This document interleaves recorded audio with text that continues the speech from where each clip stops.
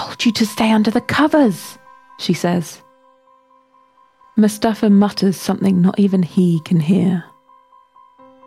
Here, she says, and hands him a knife in a leather scabbard with the attachment that can hook it to your belt.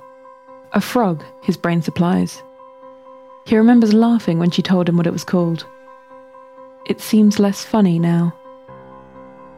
She pulls out the knife and shows it to him. 12 inches, a wicked point, an edge fresh from the electric sharpener in the kitchen.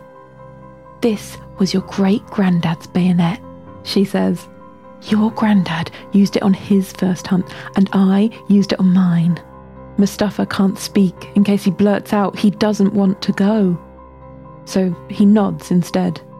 Oh, baby, you're going to have so much fun. I'm going to go downstairs and see your father. Wait 5 minutes, and then you can sneak out quietly. Mustafa does. He doesn't go to the Crown and Anchor. He may be going to the hunt, but he's still a minor. Instead, he catches the 4:15 bus to the junction of Dalberg Road. If the driver notices the bayonet, she doesn't say anything. Modem Prometheus is a forthcoming podcast of modern folk tales.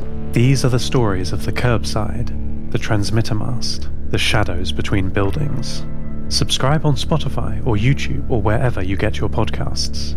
Follow us on Twitter @Modem Prometheus and join the hunting party on October the 31st.